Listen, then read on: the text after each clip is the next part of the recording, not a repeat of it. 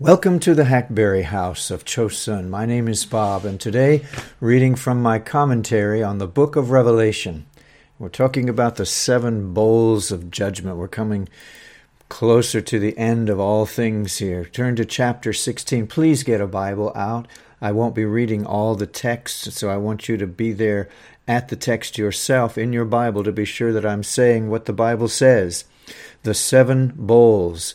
Chapter 16, we actually begin with verse 2. We covered verse 1 last time. All who have received the Antichrist mark receive also a mark from heaven, a foul, loathsome sore. Or is this the outcome of the original mark of the beast? Does this morally poisonous identification with Antichrist prove to be contaminating to the body also? Is the chip, as it were, a technological carcinogen?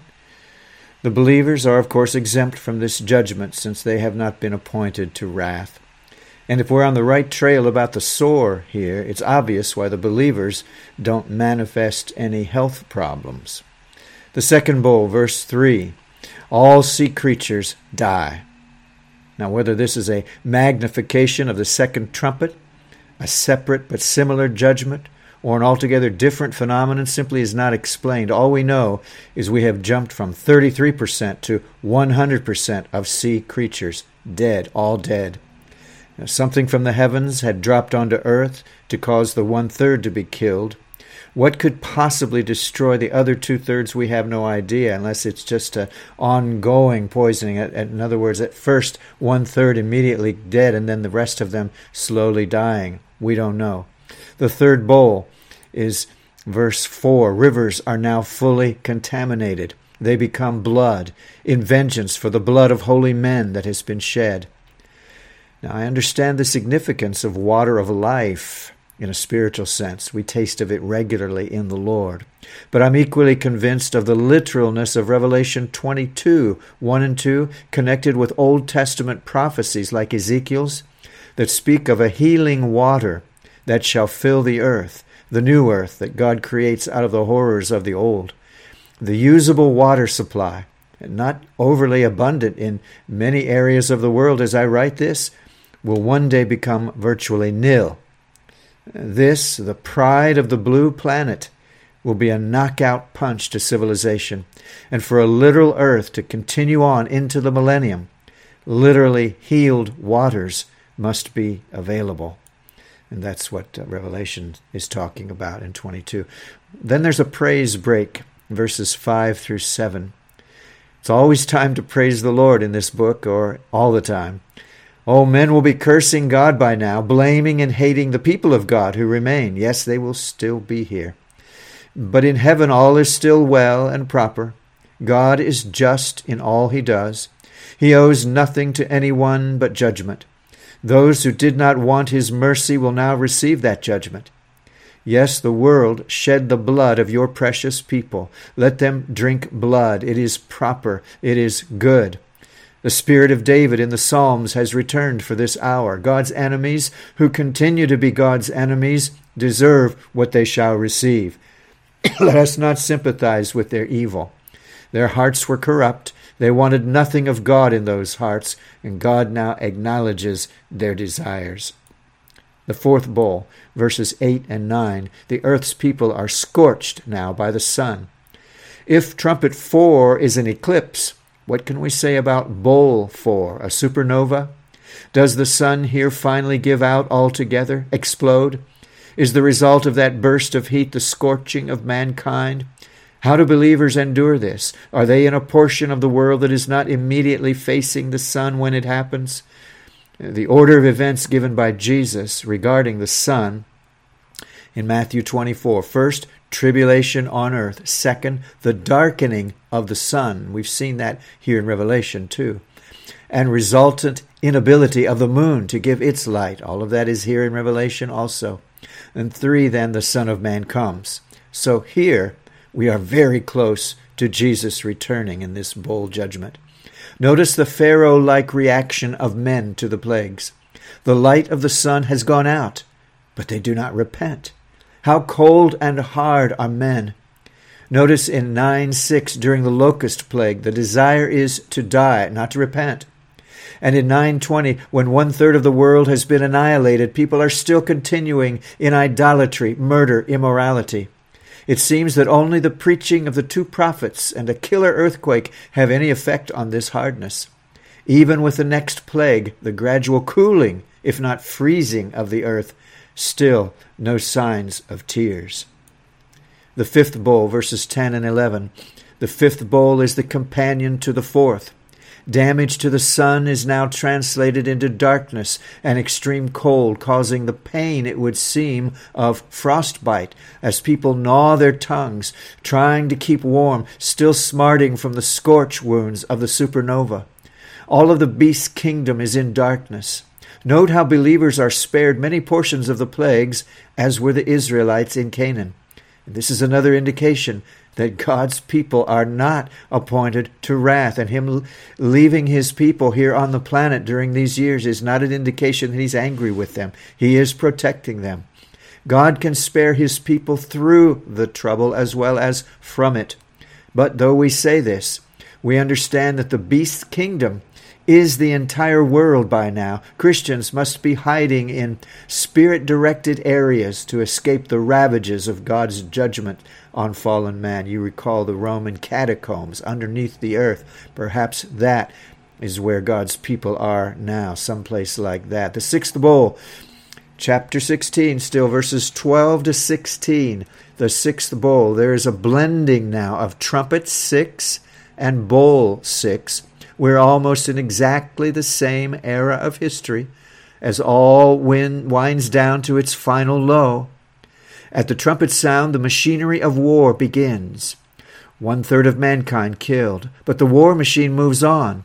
And Satan is not satisfied with world conquest, especially as he sees his dreaded enemy taking power over nature. He must have all power himself, and he summons the war mechanisms to a final theater in the Middle East. As at the sixth trumpet, you can look there, the river Euphrates is involved. The trumpeting was merely the releasing of the Euphrates angels so that the process could begin. Here's a closer look behind the scenes, reminiscent of 1 Kings 22, where the man of God prophesies that lying spirits will convince God's enemies to come to battle and be defeated. Here, what started with the trumpet is finalized. Euphrates is dry. The kings from the east may now go to Israel. And is it 200 million behind them marching? Or is it, as in 9:16, 200 million horsemen, their, quote, animals described, not as ordinary horses, but as modern implements of war? And oh yes, even in the darkness of the sixth seal, the sixth trumpet, and the sixth bowl, there is a church present.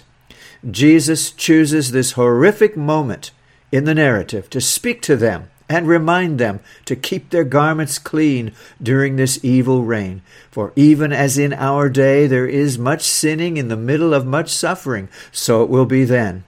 But also, as in our day, there is a remnant church listening for and hearing the voice of God. The evil spirits then lead the kings of earth to Armageddon. Now, is this a real place? The word is Har Megiddo, that is, the mountains of Megiddo. Megiddo itself means rendezvous. God indeed has a final meeting in mind, a last confrontation with the sons of men before Jesus comes, even as he comes. As to the town of Megiddo, it was one of the many conquered by Joshua and was originally a part of western Manasseh. This is one of those towns where the Israelites did not drive out the Canaanites. It was a stronghold to be prized by either side. By Deborah's day, the mountain stronghold oversaw a famous battle. Near the waters of Megiddo, General Barak routed the army of Sisera. We next hear of the town in connection with Solomon's administration over it and his fortification of it. King Ahaziah of Judah, a wicked man, is wounded in battle and flees to this city to die. Josiah of Judah, a good man in a wicked cause, is killed by Pharaoh here. And later, Zechariah refers to this Josiah incident and says there'll be a similar one of great mourning in Jerusalem. This is the only clue I found that links Megiddo with Jerusalem. I was searching for such a link since most of the prophecies of the end-time horrors center around Jerusalem, not Megiddo. Nevertheless, this Megiddo location, overlooking the valley of Jezreel, that is, the plain of Esdraelon, could well be the site of the Antichrist's last stand. It is today in what is known as the West Bank. Now that's a derogatory term to Israel, as it refers to Jordan's old borders, not Israel's, and could fit the description given in Daniel of the willful king's frantic movements before he is given to the flames. Now, news from the east, that's those 200 million, and from the north, perhaps Russia and company, shall trouble him, and therefore he shall go out. And I'm saying from Jerusalem, ?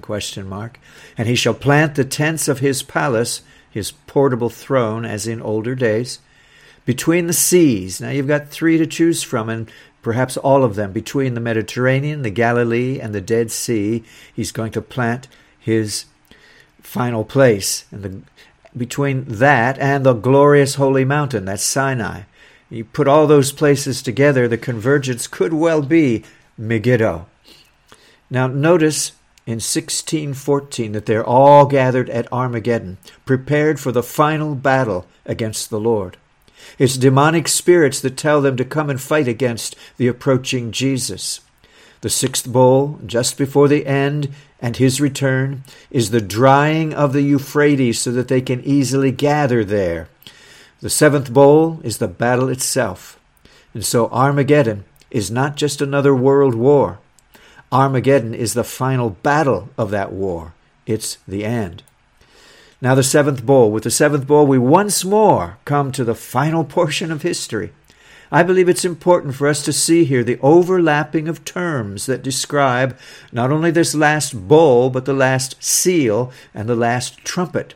3 times the Lord brings us to the end of all things so far. Now, this ending is the same event.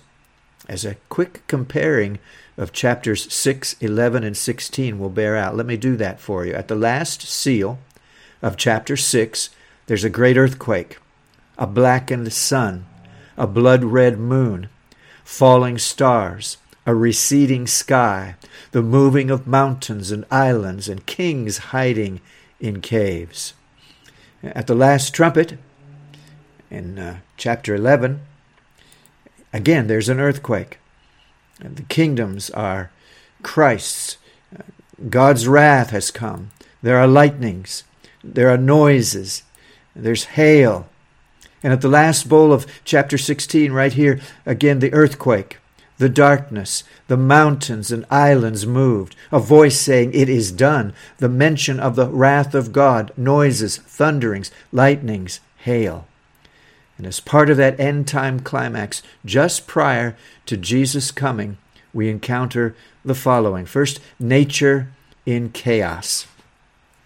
As at the 6th seal and the 7th trumpet, there's a mighty storm, an unprecedented earthquake. Mountains are leveled. Hail falls. The heavens are decimated by, it seems, the explosion of our star, the sun. Yet men will not turn from their wickedness, and they continue their blasphemies. It is into just such chaos that Jesus said that he would come. Jesus here speaks of days of unprecedented tribulation. He says he will come just before all flesh is destroyed. As we read Revelation's description of the upheavals of nature, the sun gone, skies unraveling, mountains flattening, how long indeed could the planet and its people survive without the special intervention of its Creator? Jesus' promise to come for the sake of his chosen ones lets us know, again, that his own are being spared the ravages of judgment and will not be punished with the world.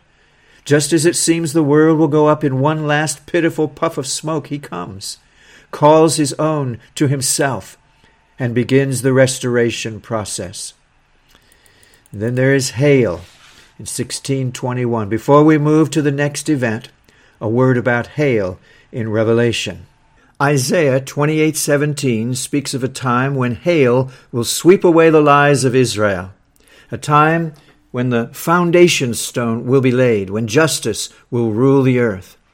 Other Old Testament prophecies speak of hail, and hail was a part of the plaguings of Egypt, mixed with fire. Pharaoh came running to repent, unlike the men of the final generation. Hail will be evident during the first trumpet's devastation of 1/3 of Earth's vegetation, and then here at the very end, in company with earthquakes, lightnings, thunderings, and so on. At this seventh bowl is pointed out that the hail will be the weight of a talent. Now, if Nelson's Bible Dictionary is correct, this Hebrew measure of a talent is the amount of material that a man can carry. We can hardly imagine how brutal this storm will be. And then number two, first we got nature in chaos, and then we've got Babylon falling.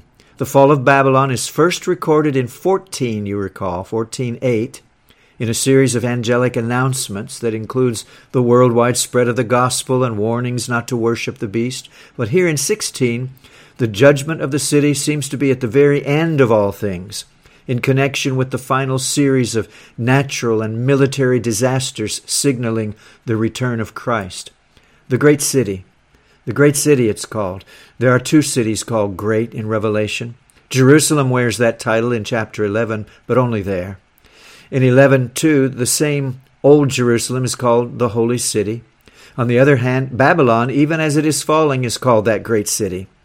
This phrase is repeated in 14:8, 17:18, 18:10, and 18:16, and 18, and 19, and 18:21. We assume then that here in 16:19, since Great Babylon is identified later in the verse, that the great city at the beginning is Babylon. The division of the city is evidently a result of the unequaled earthquake in 16:18. But look, when the great city meets its disastrous end, the cities of the nations fall also.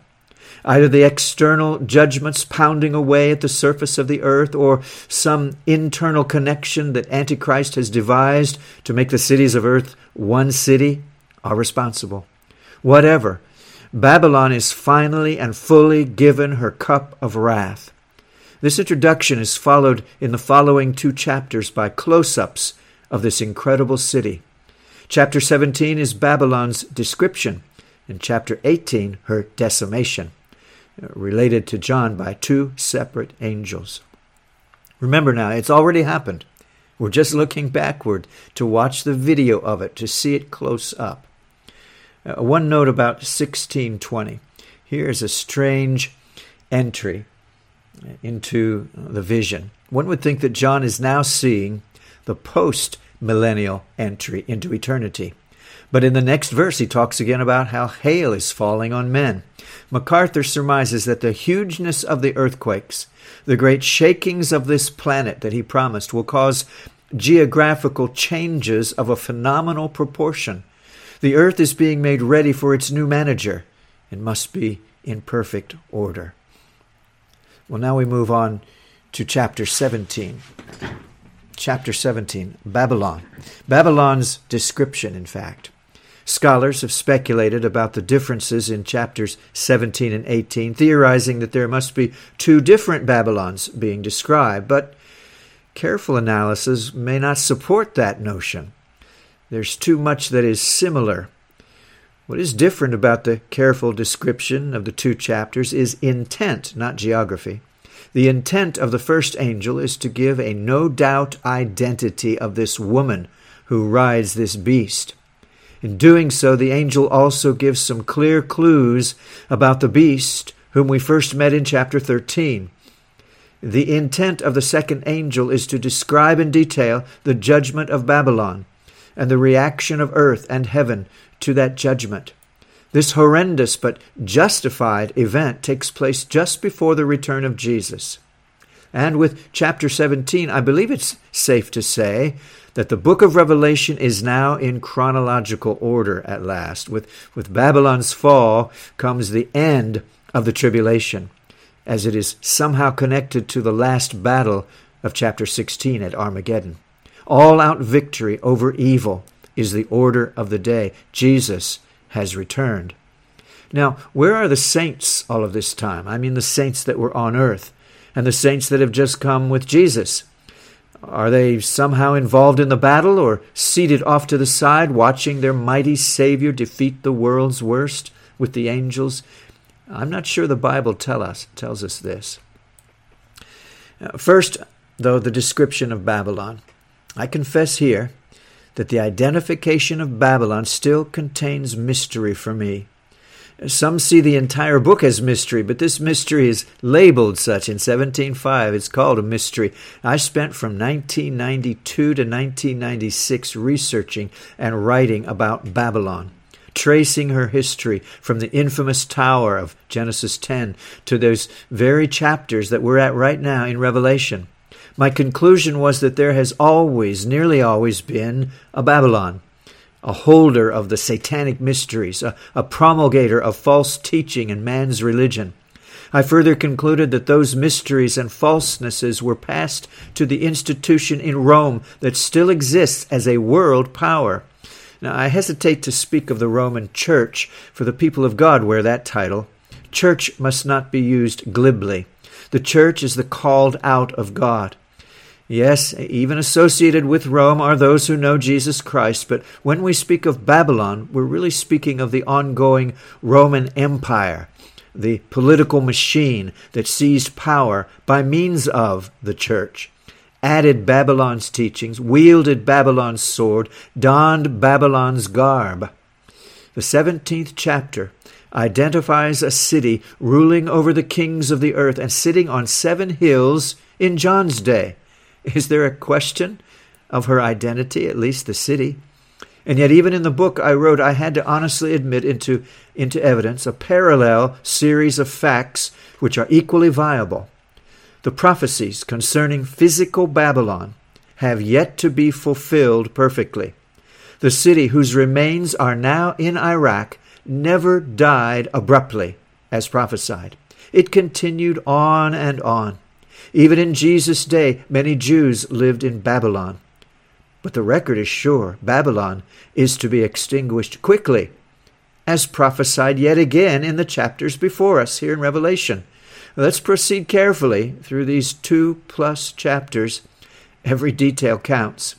Notice just how much space is given to this mystery compared to all the others. Lest we become content with too general an explanation of this passage, we follow the text carefully, and we listen to the wisdom given by no less than an angel of God. First, he invites John to come along and see the following person. Babylon is a woman. I'm in verse 1, 17:1. In Scripture, the 2 best-known women, spiritually speaking, are Israel and Christ's own bride, the church. Well, the woman before us has long lost her virginity, is not married to God at all, but to everyone willing to pay her price. Her description reminds us of another woman in the prophets. Zechariah speaks of a woman sitting inside a basket, carried through the air and deposited in the land of Shinar, old Babylonia, where a house is to be built for her. And we say with Zechariah, this is wickedness. You can find that in Zechariah 5. She sits on many waters. Interpretation for this is clear from verse 15. The waters, it says, stands for all the people over whom she has spiritual authority. And then Babylon is a harlot. Verses 1 and 2. She has spiritual intercourse with the rulers of the world. She rises to power on her back, in bed with the powerful. Take away the power of men and she has nothing. She's not only a fornicator herself, but spreads her wine via the golden cup that she carries in verse 4. The cup of her fornication brings us back for the first time, but not the last, in these chapters, to the prophets who saw Babylon before. Nothing has changed but location. Jeremiah 51:7 reminds us that Babylon was a golden cup in the Lord's hand that made all the earth drunk. The nations drank her wine, therefore the nations are deranged. They did it then, They did it in John's day, and they are mad still. They are drunk with the wine of her falseness. Verse 3, now we're in the wilderness. Why is this woman, later called a city, seen first in a wilderness? I believe the tie-in here is to Zechariah's Shinar prophecy mentioned above. In this wilderness, John is for the first time seeing what the angel was describing. The woman is riding on an animal. Whoever the animal is, he is the one responsible for her power. And when he decides to throw her off, in verse 16, she's history. More about the woman. Her personal colors are purple and scarlet, the regal colors of Rome's powerful. She's unquestionably rich, and as is Rome. And she has the aforementioned cup in her hand. It is filled with things that God hates, poisonous errors of word and lifestyle and worship. On the forehead, verse 5, in her mind and soul is imprinted the title of Babylon. She alone is responsible for all earth's abominations. Those who preach another gospel, another God, another book, another way of salvation shall bear the blame for all eternity for earth's woes. God created an earth that was pleasant and manageable by man. It's out of control now because from the beginning man wanted to go his own way. Babylon's religion is based on this will of man, in direct opposition to the will of God. This woman is bloodthirsty. She desires to kill the people of God, whether in old Israel, the covenant Jews, or in the church of God. Saints, martyrs, all fall slain before her. The history of Roman religion from the Caesars to our own day is a history of blood. I don't need to document this fact at present. You can check out my book, Scarlet Threads. That can be a resource for those who want to investigate further. John is aghast. Look at verses 6 and 7. He can't believe it. Could it be that the reason for his horror is that this woman reminds him of someone or something that he knows well? Is it Christianity without Christ that shocks him so? Or may it be a shock and horror to us? The angel offers to solve the mystery. After the following verses, then, we ought to come away with a perfect understanding of who is the woman and who she is riding to power. May the Lord clear away the dullness of our vision so that this outcome truly results. Here's the clear statement, verse 18. Before we begin probing into the mind of the Spirit about the beast that's coming up next, let's find yet one more identification of the woman on him. She is, I'm just quoting, you can read it, she is the city reigning over the kings of the earth in John's day. She is Rome. Babylon is Rome. Could anything be clearer? Daniel saw it. Rome rules in a greater or lesser way, according to Daniel's prophecy, until the end of time. Has any world power since Rome ever dominated the earth? Do not 1 in every 6 persons to this very day on the planet claim some sort of allegiance to Rome? Is not the direction of Christendom beginning to go back toward that city? Is not European politics partially dependent on what happens there? May God awaken his people. But having said all of that, I still reserve the right to look to the prophets for something else, something in addition. Think me not double-minded here. Babylon has worn many faces and may yet wear another one. More of this Old Testament connection in chapter 18 when we get to it. And remember, when Babylon finally falls, what is said? Babylon is fallen. Is fallen. Why are they stuttering there? Why do we say it twice? Babylon is fallen. Is fallen. You can read it for yourself. Twice. Why? Is it because there are 2 Babylons that we need to keep an eye out for? Next time we'll talk about the beast from the sea. Thank you so much for being here. You may want to get the book at Amazon.com. I really want this message to get out. I hope that you will help me, if you're listening, to help me get this message out to others who need to hear it or read it. These are times that could be, I know many generations have felt the same way, but I feel that way. I believe we're close, and knowing the book of Revelation will certainly bless your life and get you ready for things to come. This is the Hackberry House of Chosun. Lord willing, we'll talk again real soon. Bye-bye.